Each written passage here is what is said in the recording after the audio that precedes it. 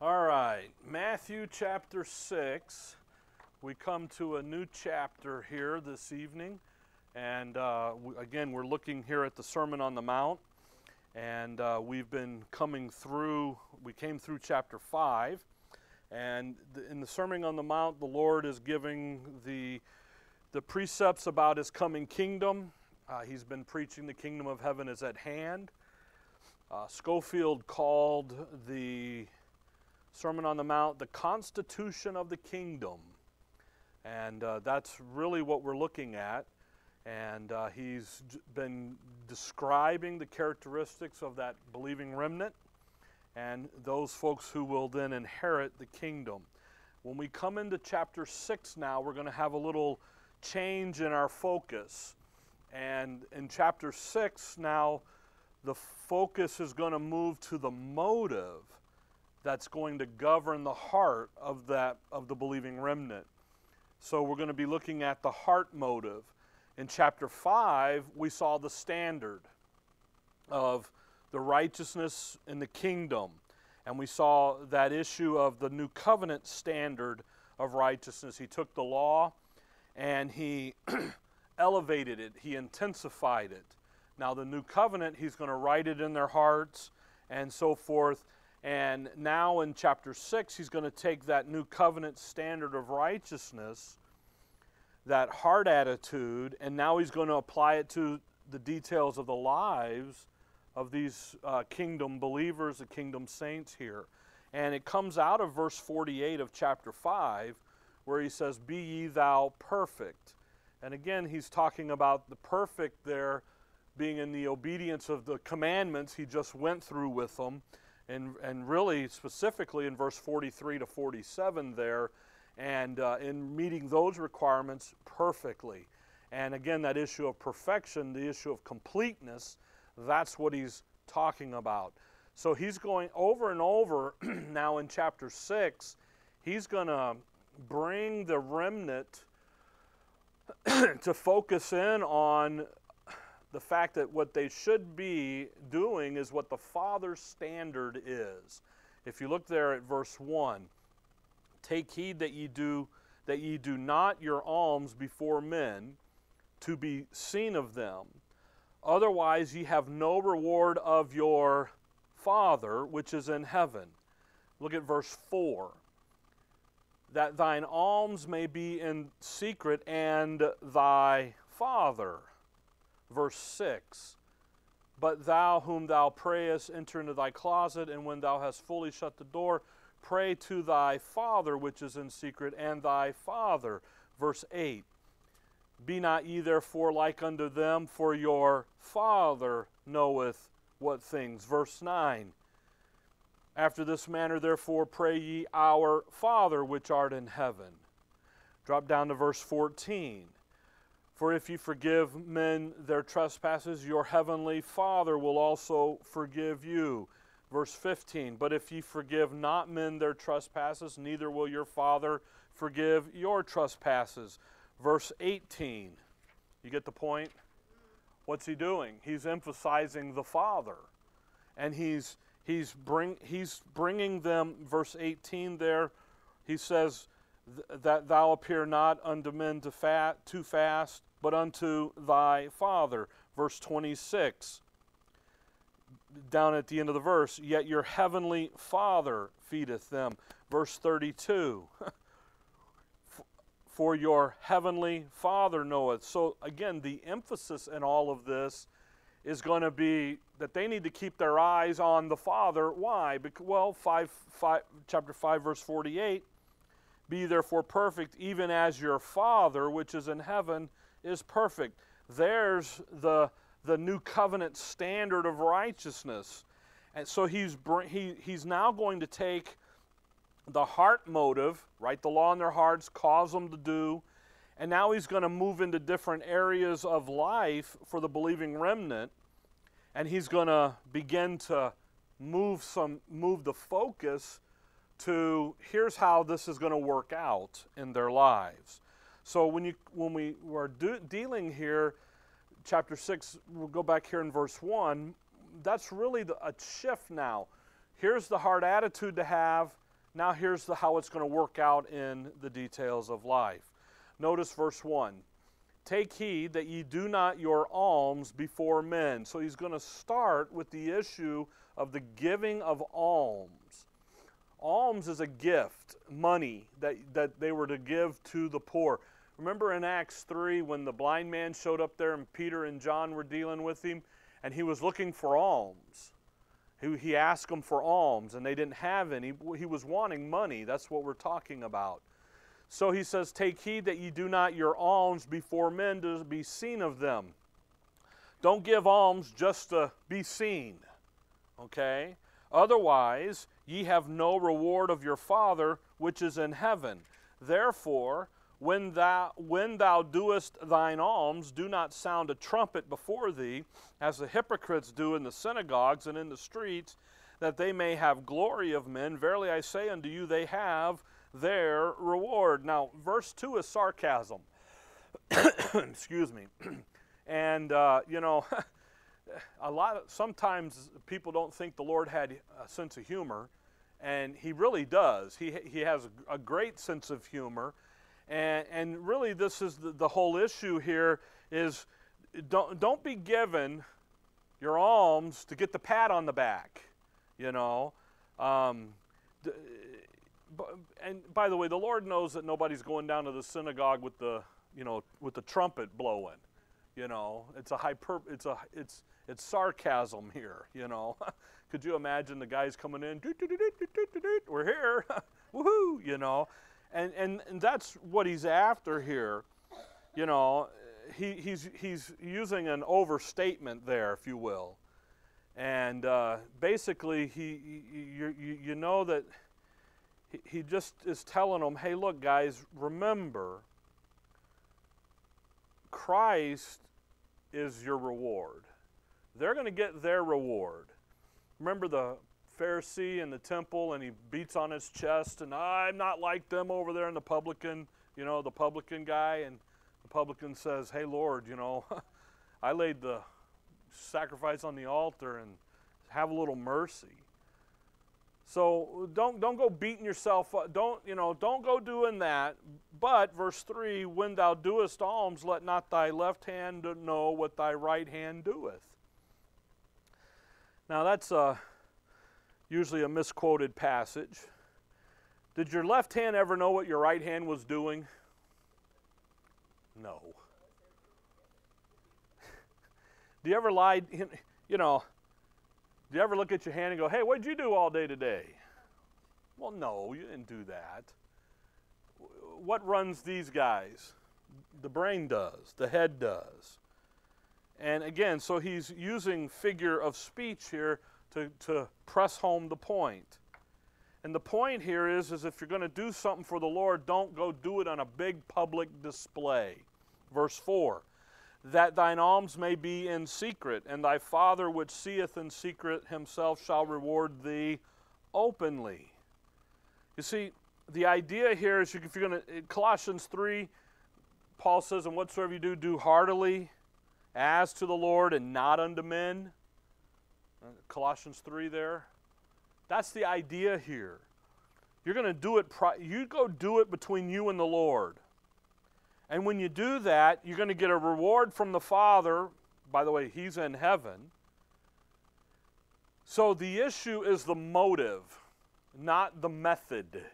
It's not just them going down there and, you know, you just dump it over here and all right, who's watching me?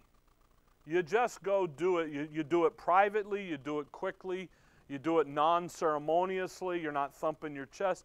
Why? Because the motive is just simply that hard attitude of giving as they've been commanded to give. They're going to, here in a little bit, the Lord's going to tell them you're going to sell everything and you're going to give alms. You're going to sell it and you're going to come and you're going to lay it down at the feet of the apostles. So, and by the way, as believers today, you and I, you know, there's something in this for you and I. You know, we don't pass an offering plate around. Mainly, not that there's anything wrong with it, it's just we never started that way, okay? You know, when we first got started, when we're meeting in the living room, there was really, you know, hey Rick, what, you know, how much was coffee today? That was not. But when we started meeting publicly out and renting a building, you know, there was me, Nick Marcosian, Jerry Fry, and wives, okay, and that was it. You know, Doug, I think Doug was around. So we didn't have a lot of guys who had any understanding about, well, we're going to take an offering up and pass a plate. So we just got a little suggestion box and put offering tag on it and let it go. That's just how we started. So we don't have, here we really don't have a lot of this, who's looking to see if I'm putting my check in, you know. And that's the point here. You come over here and you just sit it in there and you go on. You're doing it not for the purpose of being seen, but you're doing it for the purpose of, hey, I'm a cheerful giver, and that's what I'm going to do. That's what these guys are doing here. That's what the Lord is getting at them here. Look, guys, you're going to give alms. You're going to have this generous giving. It's not going to be to get the attaboys and the accolades. You're going to do it because your heart's right and the heart motive in giving is right. Now, notice in verse 1, he says that otherwise ye have no reward. He promises these guys that there will be rewards and that he's going to bring back, there's going to be rewards that he's bringing back with him when he brings his kingdom in his second coming. If you'll notice in verse 1 there, he said, take heed, otherwise ye have no reward of your Father which is in heaven. Therefore, when thou doest thine alms, okay, the end of that verse, they have their reward. In verse 4, the end of that verse, in secret himself shall reward thee openly. Over there in Revelation 22, flip over there real quick, Revelation 22. This is a passage where he's talking about here. So Matthew 6, as we saw in 5, now in 6, we're looking out to that kingdom, a future event here. Revelation 22, verse number 12, John writes, and behold, I come quickly, and my reward is with me, to give every man according as his work shall be. You see, as you come back to 1 Peter 1. At his second coming, he's going to reward the tribulation saints with an inheritance in that kingdom. That's what he's getting at. And that's that issue when we were in Luke, and especially in Luke, we'll see it here in Matthew in a little bit. And he says, hey, while I'm gone, occupy till I come. And he comes back and he says, now you have authority over 10 cities. He looks at the 12 apostles and says, you're going to sit on the 12 thrones, judging the 12 tribes, and those tribes are going to have authority based on what they did with what's going on here. 1 Peter 1, notice, if you will, verse 13. 1 Peter 1, verse... oh...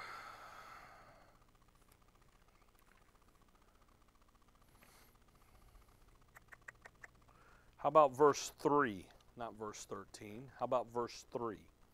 Blessed be the God and Father of our Lord Jesus Christ, which according to his abundant mercy hath begotten us again unto a lively hope by the resurrection of Jesus Christ from the dead. And again, he's talking to the nation of Israel. They're going to be born again, all right? Not going to be born like they were before. Physically, God begat them. Now they're going to be what? Spiritually taken care of. Verse 4, to an inheritance incorruptible and undefiled, and that fadeth not away. Now watch, reserved in heaven for you. So when Christ goes, here he is. He dies at Calvary. He ascends up. The Holy Spirit comes back. You've got the Acts period started. When he goes up and he ascends up there, he meets the Father, He says, hey, I'm going to go, and while I'm gone, I'm going to get my kingdom, and you guys are going to occupy down here, okay? And then when I come back, I'm going to set up, and I'm going to bring with me the kingdom, and you guys are going to be 1, 2, 3, 4, 5, 6, 7, 8, 9, 10, 11, 12. You guys are going to be rolling, okay? Rolling. They're going to have the inheritance. Rolling. I'm not Tina Turner. Yeah, rolling down the river. I heard that I went by the store and was doing some things, and they were singing that rolling. Oh yeah, always. They always sticking. Yeah. Okay. So here they are. They go out. They're occupying. They're doing what the Lord's trained them to do. They're rolling in the new covenant doctrine. They're tasting it. Verse 5, 1 Peter 1:5, who are kept by the power of God through faith unto salvation, ready to be revealed, notice, in the last time. Their salvation is going to be revealed over here at the second coming. That's what we're talking about. See, there's going to be the 70th week of Daniel come in here, the trib, right? And then he's going to come back and ba-boom. He's bringing the inheritance. What are they inheriting? They're inheriting the kingdom.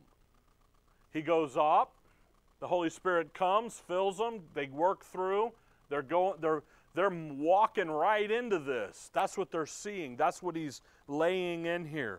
Verse 9, receive the end of your faith, even the salvation of your souls, of which salvation the prophets have inquired and searched diligently, who prophesied of the grace that should come unto you.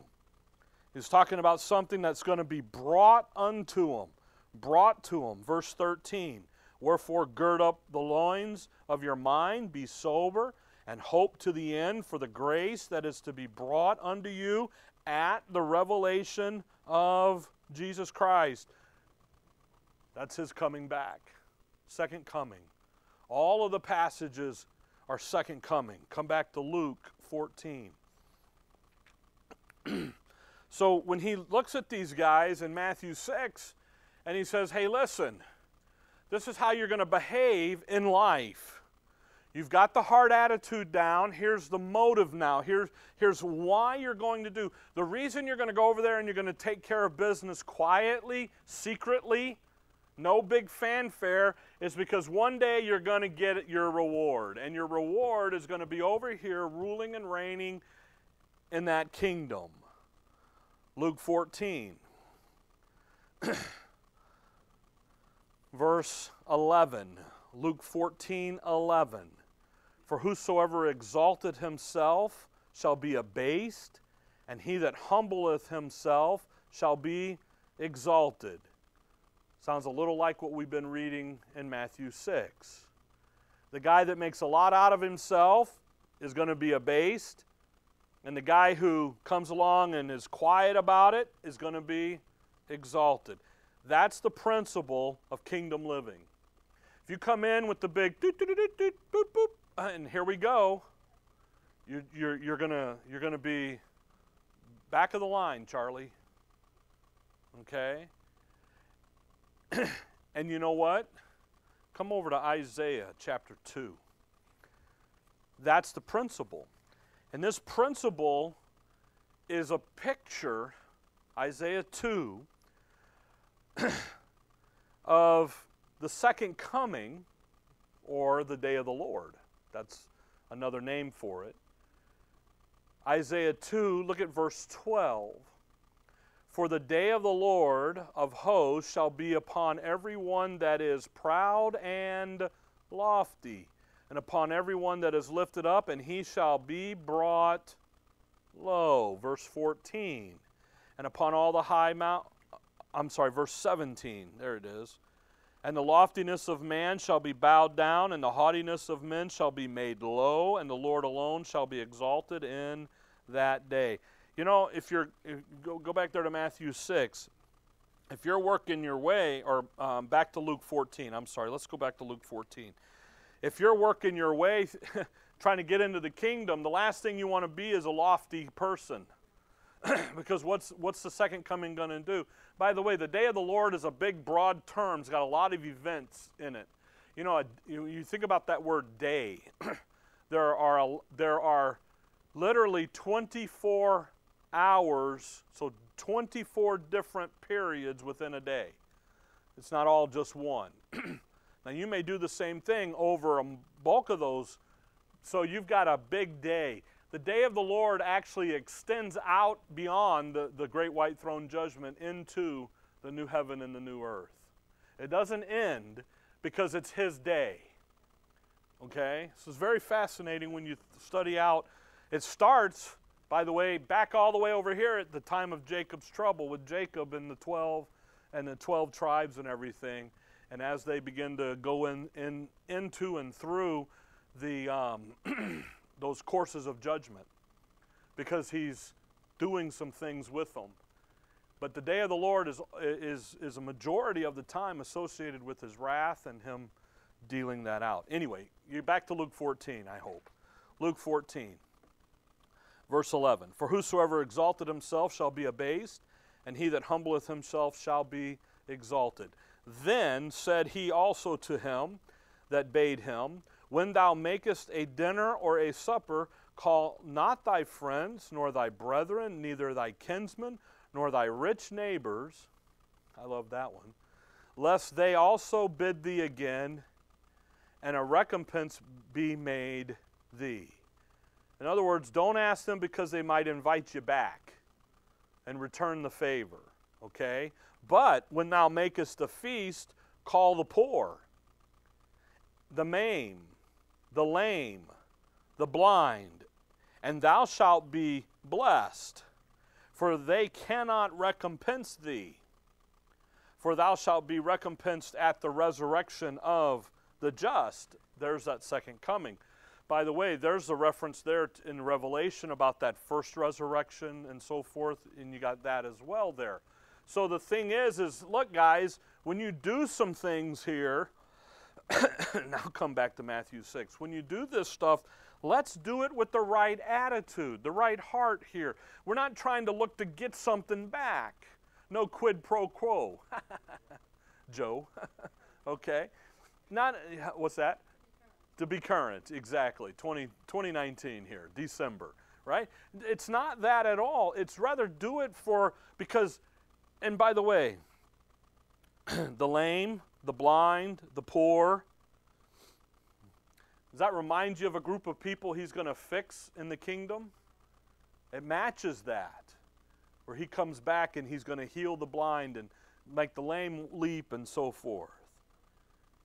The maimed, the blind, in that they're a certain, it's a condition that these people are going to be in. So the point here in Matthew 6, go back to Matthew 6, is the motive of the heart. And they have to make sure that their heart is doing it for the Lord and not for public display.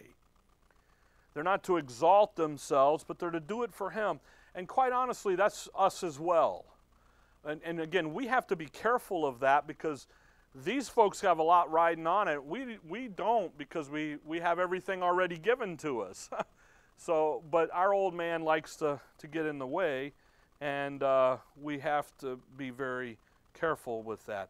And again, for these folks, they have that new covenant standard, and they're going to have that new covenant heart motive as well. Verse 5, and when thou prayest, thou shalt not be as the hypocrites are, for they love to pray standing in the synagogues and in the corners of the streets, that they may be seen of men.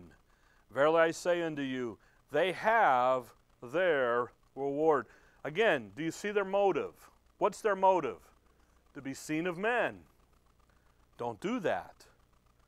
These guys are sitting there, and they're standing on the street corners and they're making their prayers loud. And again, you go to Luke 18 and you read the stuff there with the publican and the Pharisee and all that. They go down there to that temple. He's beating his chest, making a big scene. And the publican is just over there, Luke 18. He's just over there very quietly, lays it on the mercy seat and says, Lord, remember me. He has his reward.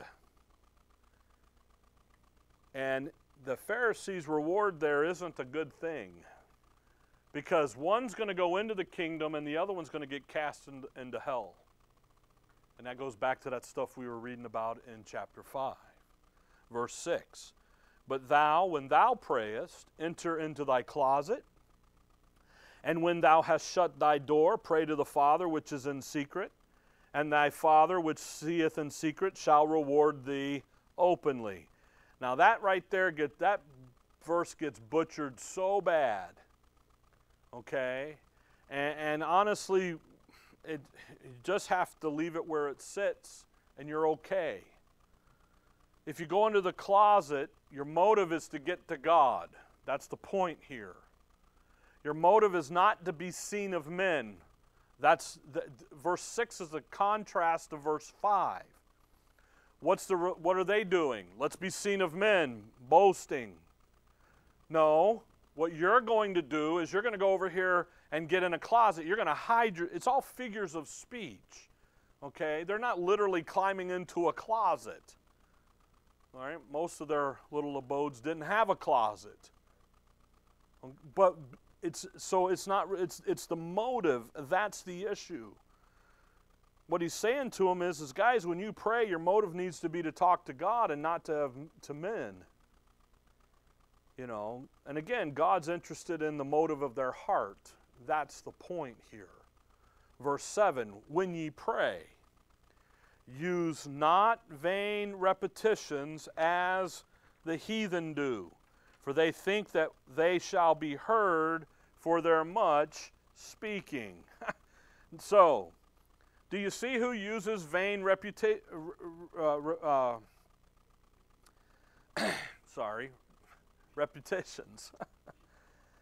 They're saying empty words over and over and over again, aren't they? Reminds me of children. If we just nag Dad long enough, he's going to cave. You know, what'd your mom say? She said it was up to you. Yeah. Hey, Mom, what'd you say? She said, no, I'm a no. Come on, Dad, come on. You know, just blah, blah, blah, blah, blah, blah. Well, hey, if we pray enough, if we nag God enough, eventually he's going to hear us and give it to us just to shut us up. You know, 3/4 of Christianity does this. All of them out there do this. They're just rack. You know, empty words, vain. There was a guy one time. You ever seen a prayer wheel? Where it's like what's that TV, the game show? Wheel of Fortune. And they spin the wheel, and where it lands, that's the answer to your prayer. Woohoo! Put your $5 down. Here we go. You know, and it's like a carny game.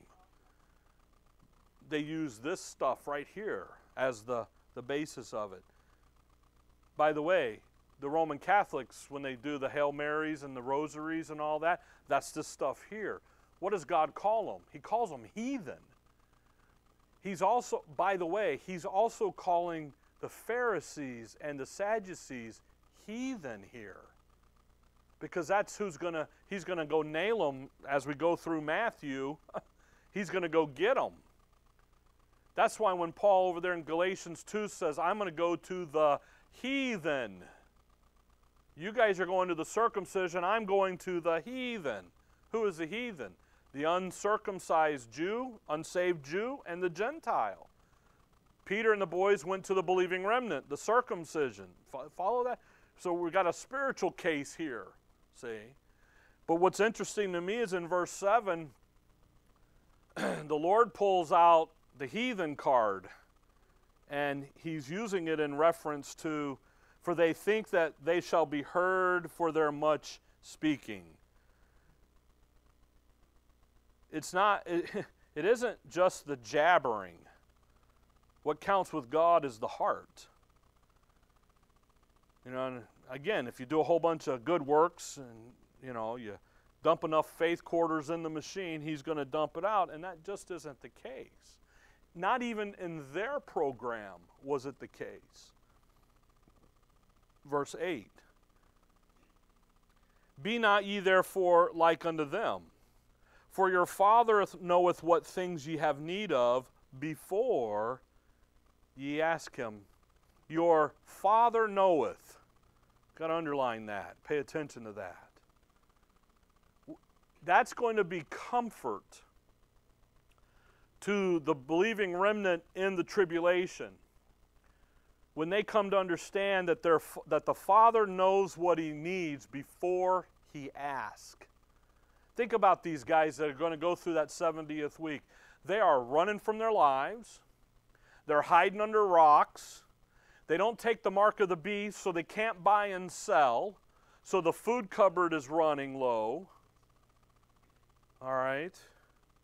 They're out there trying to preach the word and be the testimony that they're supposed to be. Okay? And there sits the little baby that they've got, you know, with no food to eat. But if you take that mark of the beast, you can buy and sell. You can get food for your little baby. See the temptation they're under? Tremendous pressure. But what do they know? They know that the Father knows, and a provision will be made. Isn't that, that's tremendous comfort for them.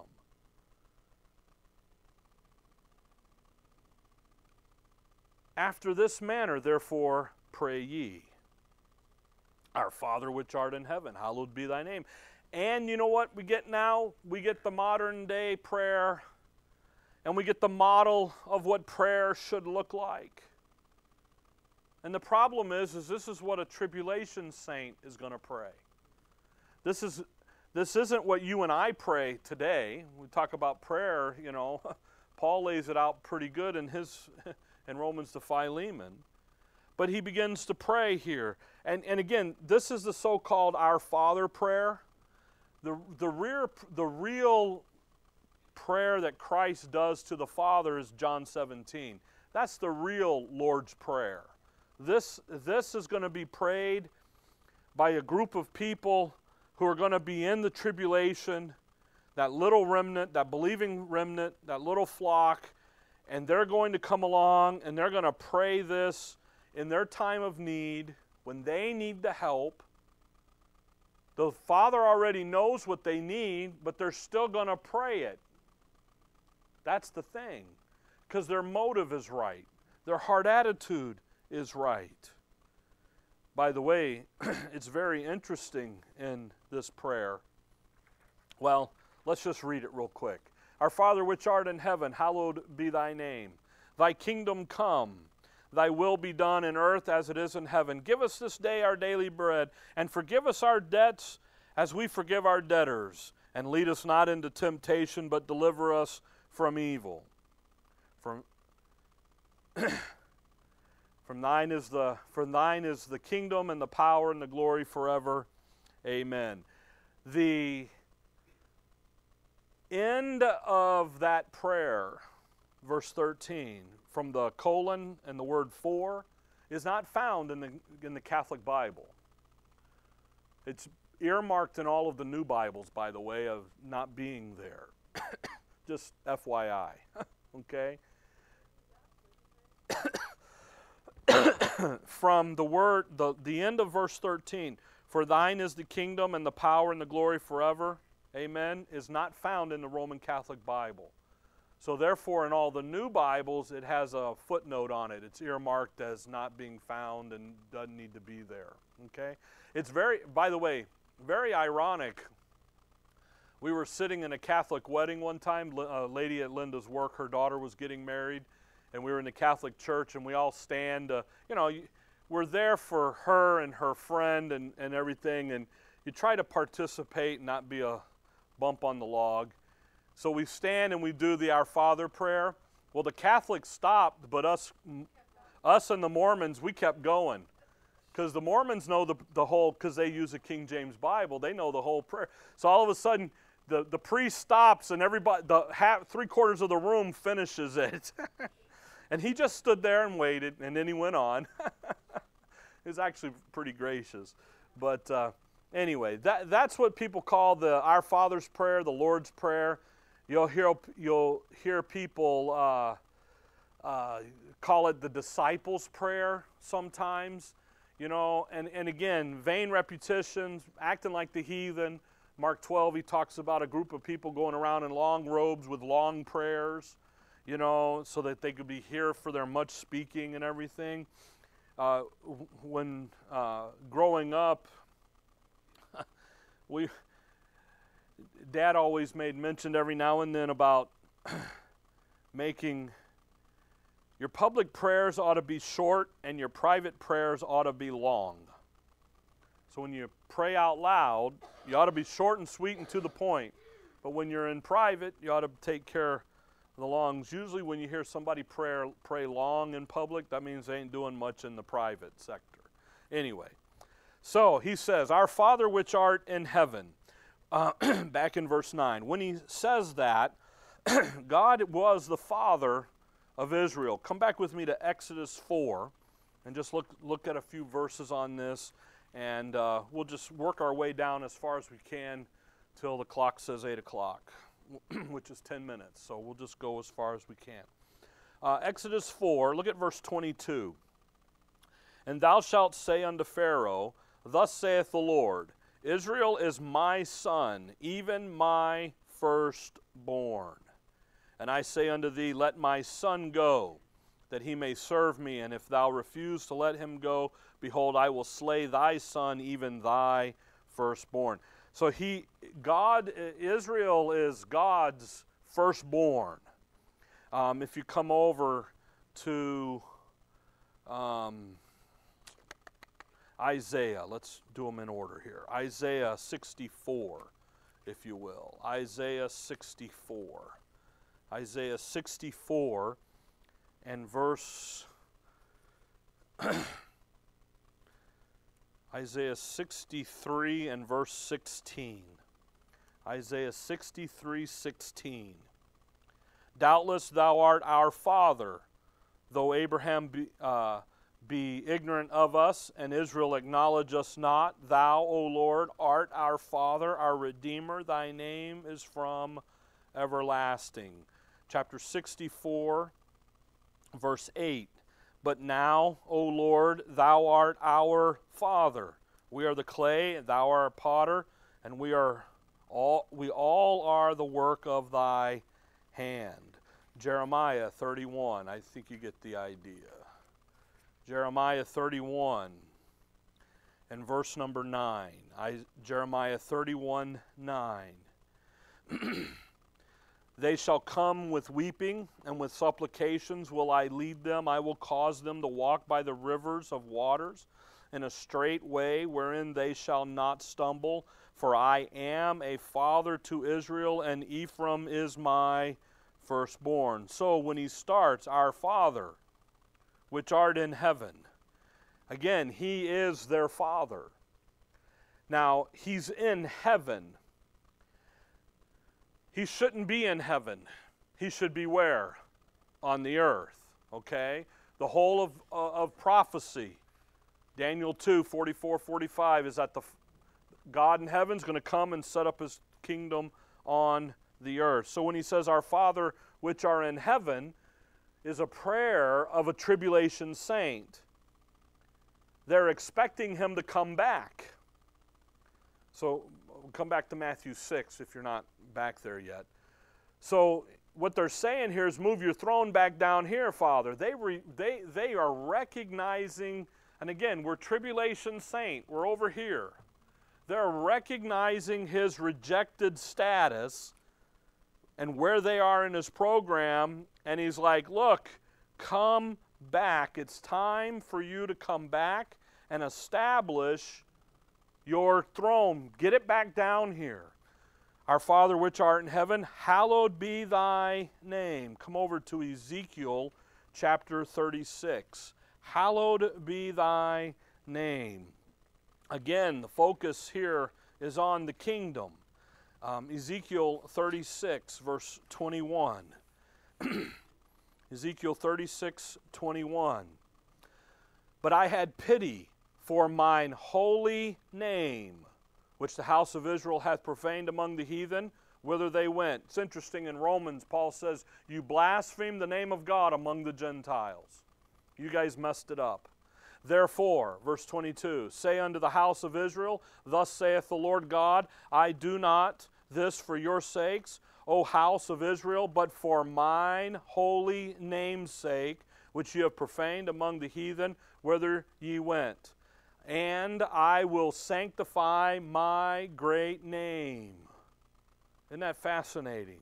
Verse 24, for I will take you from among the heathen and gather you out of all countries and will bring you into your own land. Then will I sprinkle clean water, and there's the new covenant. I'm going to take you, I'm going to plant you in your land, I'm going to clean you up, I'm going to put my spirit within you, I'm going to, verse 25, 26, 27 there, I'm going to give you a new heart. He's talking about the kingdom. And God says, I'm doing this not for you, I'm doing it for my holy name's sake. So when they say, God, our Father which art in heaven, hallowed be thy name, God, come back and make your name whole, sanctify your name, and let all see who you are.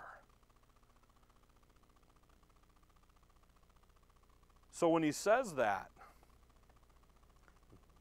go back to Matthew 6. Their hearts, hallowed be thy name. He's gone because of their blasphemy. They profaned his name. Now their heart's desire, again, in that tribulation period, is for what? For him to come back and set it all back up, fix it. Thy kingdom come.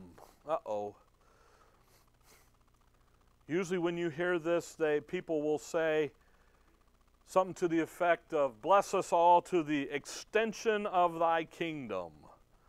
Or use it for the ongoing of thy kingdom. Or for the increase of thy kingdom. All three of those statements I heard Schuller say in one Sunday. Well, thy kingdom come. If the kingdom is to be extended, like they say, then it must be what? Here. It's not here. This is where right division helps you, okay? This is the things that kind of come in here and kind of help you out with some of this. So when they say, thy kingdom come, well, what are they wanting it to do? They're wanting it to come.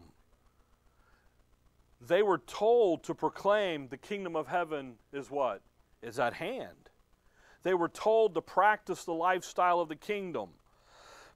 They were told that their promised positions in the kingdom. He told them that if they were faithful here, he would give them authority over cities in the kingdom. He said to the 12, you're going to sit on the 12 thrones judging the 12 tribes. These people had a vested interest in the kingdom coming. And they understood what was going to happen to them. So they're looking for it to say what? Come. You know, usually for us today, we're crying for the rapture to happen like right now. Oh, man. Right now, you know. They're praying for it to come. Why? Because they understand they got to go through the tribulation. They do. They get it. They're Bible believers. They understand all of that. And yet, what do they know? Man, as soon as that kingdom comes, it's just like, you know, over there, he says, remember the patience of Job. What happened to Job? Do you remember Job? So they got Job. They've been studying. They're over here in the tribulation, 70th week. They've studied Job. What happened to Job at the end? He got everything back. Plus more. They understand the lilies. Consider the lilies. Consider the ravens. God takes care of them. Seek ye first the kingdom of God and his righteousness, and all these things shall be added. See, they got it. By the way, that's Matthew 6:33. It's coming to us here. They understood that. This is an earthly prayer. Thy kingdom come. Thy will be done on earth as it is in heaven. This is an earthly prayer by an earthly people. By the way, that's why it explains why it's so popular with Christians today. Because you know what Christians are? They're an earthly people. They're stuck here. And they're looking to get ahead down here. They don't have the knowledge about what's really going on, so they're looking for an insurance policy. If I do good enough down here, then over there I'll be taken care of. They don't. What's that? The ignorant brethren. Exactly. That's a good point. Thy will be done in earth as it is in heaven. How's it done in heaven? I don't know if you've ever thought about that. How is it done in heaven? With absolute obedience. Now this is a reference to the third heaven. Okay? The second heaven right now is unclean in his sight, Job says. It's polluted. So this is in God's presence. He says what we want down here is that perfect obedience that's what's going on up there.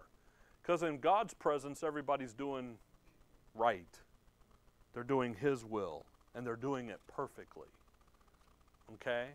Verse 11. And give us this day our daily bread, and forgive us our debts as we forgive our debtors. Now, come over to Lamentation. Okay, so Jeremiah, Lamentation, chapter 5.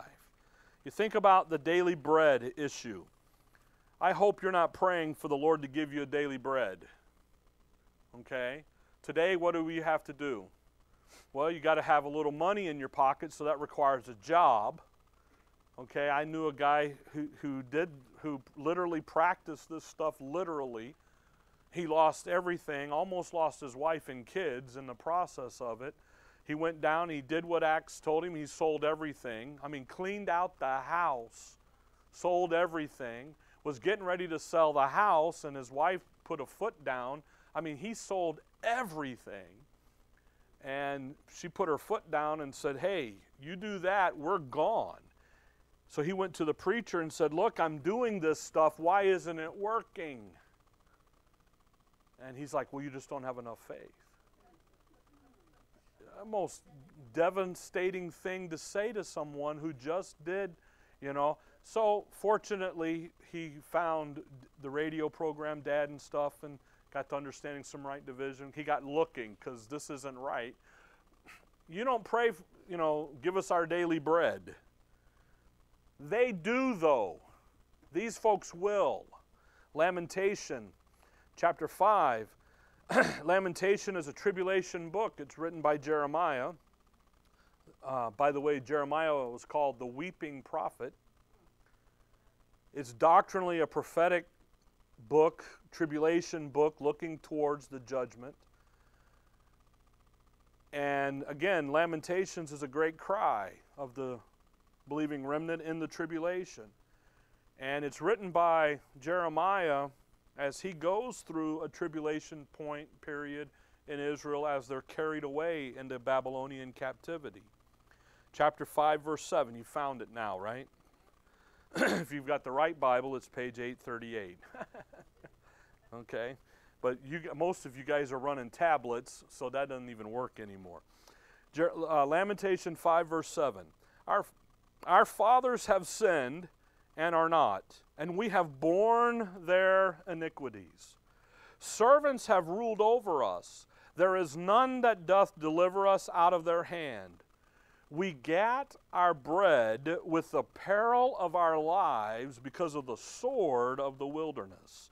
Our skin was black like an oven because of the terrible famine. Notice that. They're out in the wilderness, and they have to go out on a daily basis to get the bread with the peril of our lives.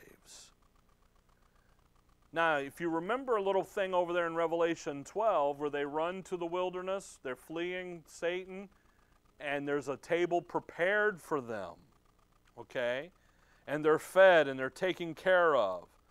But right here, come back over there to Matthew 6, when they're praying, give us our daily bread, they're not in the wilderness yet. They're getting there. Now, look in chapter 6, look down at verse 24. No man can serve two masters, for either he will hate the one and love the other, or else he will hold to the one and despise the other. Ye cannot serve God and mammon. Therefore I say unto you, take no thought for your life, what ye shall eat, or what ye shall drink, nor yet for your body, what ye shall put on. Is not life more than meat, and the body than raiment? You don't have to worry about what you're going to eat, because it's going to be taken care of. Down in verse 34. Take therefore no thought for the morrow shall take thought for the things of itself. Sufficient unto the day is the evil thereof. We don't operate that way today. But again, folks, they're going to flee out in that wilderness. They can't take the mark of the beast. By the way, if they take the mark of the beast, they're dead. They have no opportunity to go into the kingdom. They go right into the lake of fire. That's the whole deal with that. They can't buy, they can't sell. They got all this stuff going on. They got to feed their families. So what are they going to pray? Give us our daily bread. By the way, didn't the Lord do that for them one time in the past? Called manna. It's called light bread. Called corn, the angel's food. It's a cornmeal. Actually, it's cornbread. A little honey. Little butter. Not that cinnamon apple nonsense that the real butter. The real good stuff. You go to Texas Roadhouse and they bring you out and they give you that cinnamon apples. It's like, ugh. They bring it out, it's like, no, we want real butter. Bring the butter, Load it on there. Stop that heart. Let's go. Oh, that's okay. You can like it. There you go. You see, folks, these guys in the tribulation, they're praying this. They're up against some hard times. They really are. Forgive us our debt as we forgive our debtors. Again, this petition they will literally be making this prayer petition in that tribulation. Forgive us our debts as we forgive our debtors. If you drop down to verse 14, for if ye forgive men their trespasses, your heavenly Father will also forgive you. But if you forgive not men their trespasses, neither will your Father forgive your trespasses. They're talking about forgive us our sins. Forgive us what we owe you. And we'll forgive others as well. Now, this is an important issue in the nation of Israel right here in this time. Because this is a national issue. All right? This is not an individual thing here. This is a national issue. And again, you can't apply this to you and I today, so don't even try. Because in the tribulation, these guys are going to really, they're under the gun. Come over to Matthew 18. Matthew 18. Well, we're 10 after. You guys okay? Matthew 18. Let's see if we can't finish the prayer. Matthew 18 here. Matthew 18, look at verse 21. Then came Peter to him and said, Lord, how oft shall my brother sin against me, and I forgive him? Till 7 times? Jesus said unto him, I say not unto thee until 7 times, but until 70 times 7. Therefore is the kingdom of heaven likened unto a certain king, which would take accounts of his servants. Then he goes in and he talks about the unforgiving servant and makes the application in verse 35. So verse 35.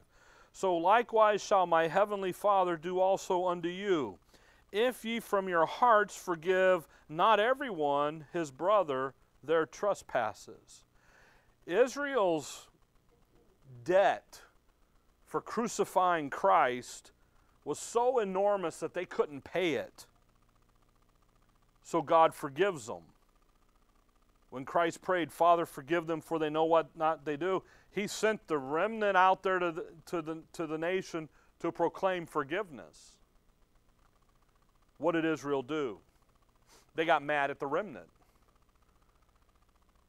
for really preaching a gospel of peace to them.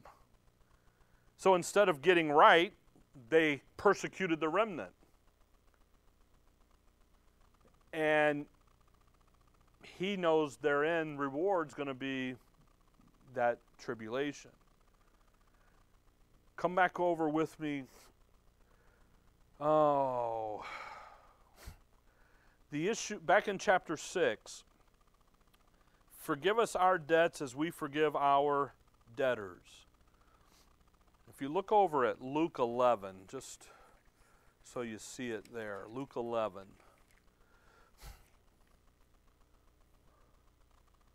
Luke 11, it starts in verse 2, and he said unto them, when ye pray, say, Our Father which art in heaven, hallowed be thy name, thy kingdom come, thy will be done, as in heaven, so in earth. Give us day by day our daily bread, and forgive us our sins. See that?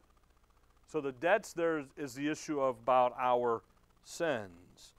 Now, when you go back to Matthew 6 here, the important issue about the issue of forgiveness, by the way, for you and I today, we are already forgiven, okay? Even as Christ also forgave you, so do ye. So this passage doesn't work for you and I today because we're already forgiven. I could never forgive you enough to make it right. Christ did, okay?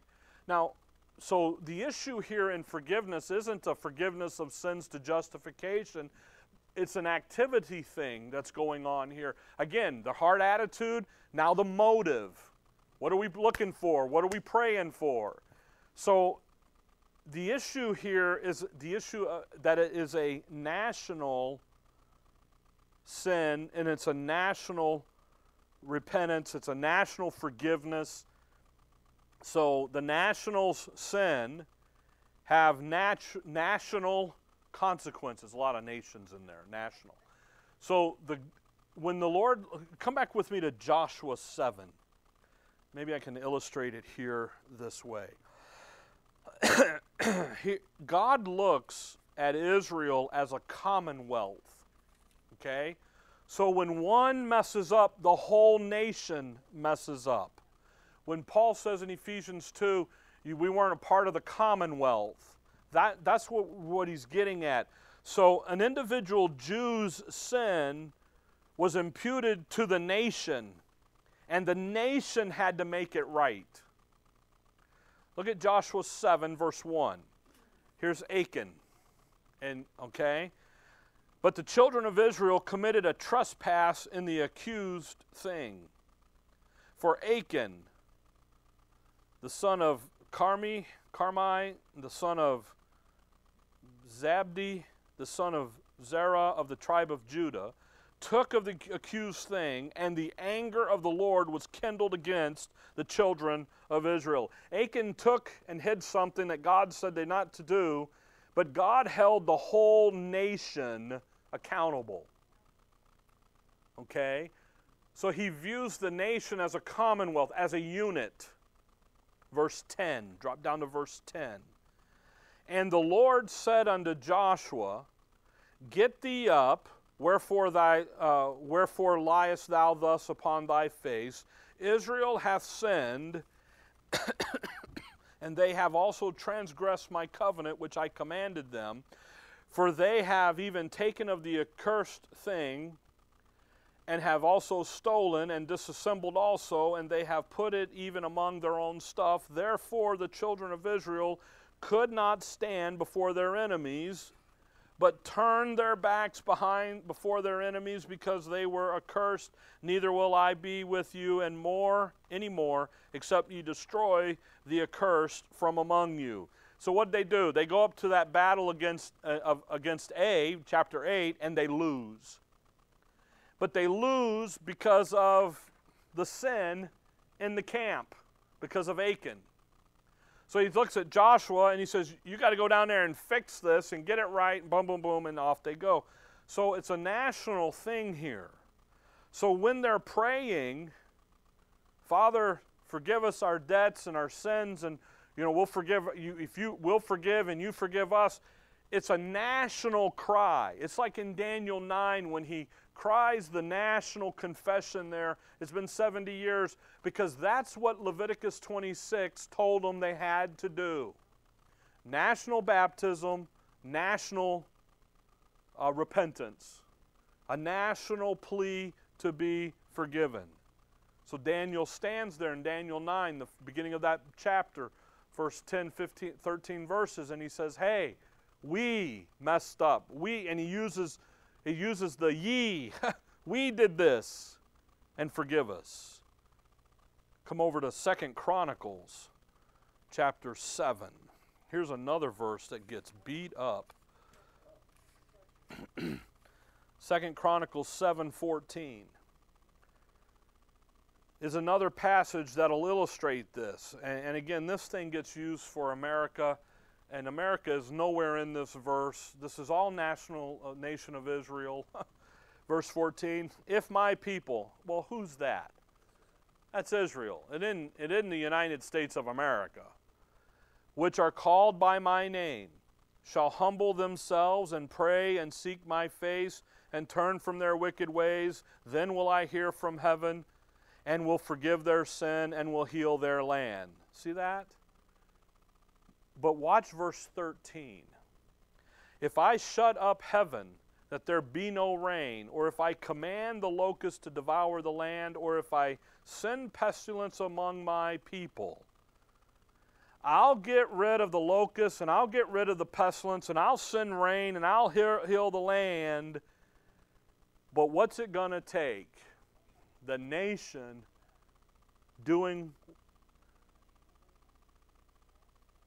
the national repentance.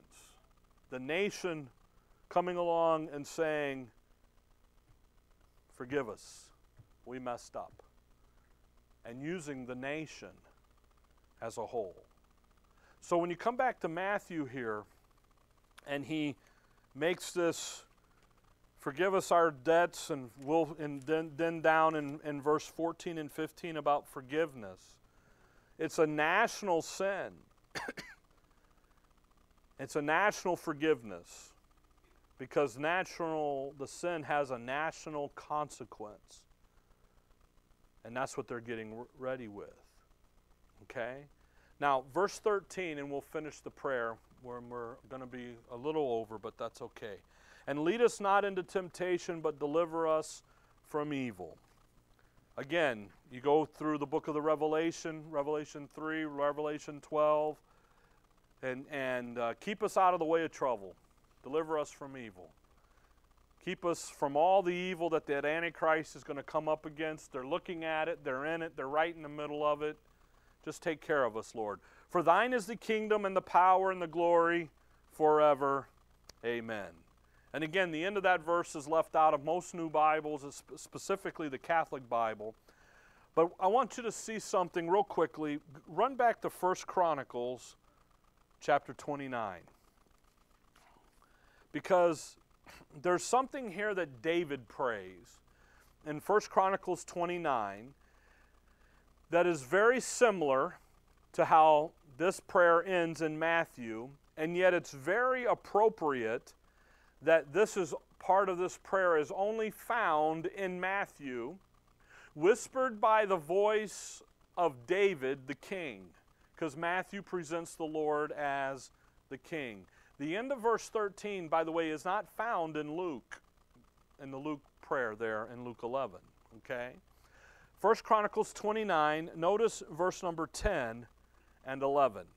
Verse 10, wherefore David blessed the Lord before all the congregation, and David said, blessed be thou, Lord God of Israel, our Father, forever and ever. Thine, O Lord, is the greatness and the power and the glory and the victory and the majesty, for all that is in heaven and in the earth is thine. Thine is the kingdom, O Lord, and thou art exalted as head above all. See how closely that matches Matthew? And again, how appropriate for that to fit in Matthew. As Matthew hears the cry of the kingdom saint, and hears the prayer that they're going to cry, and it ends all just like King David had prayed about that wonderful day when the kingdom has come. So when you come back here to Matthew 6, we'll pick up in verse 16 and move on. We'll touch a little bit more in verse 14 and 15 a little bit, clean that up. But I don't want you to miss, he's moving now to that motive. We've got the attitude right, the hard attitude. Now we got to have the right motivation. Don't be seeking the big, just go do what needs to be done. And when you get over there, you're going to have some hard times, and in the end, the Lord's going to take care of you because you're doing what needs to be done. Okay?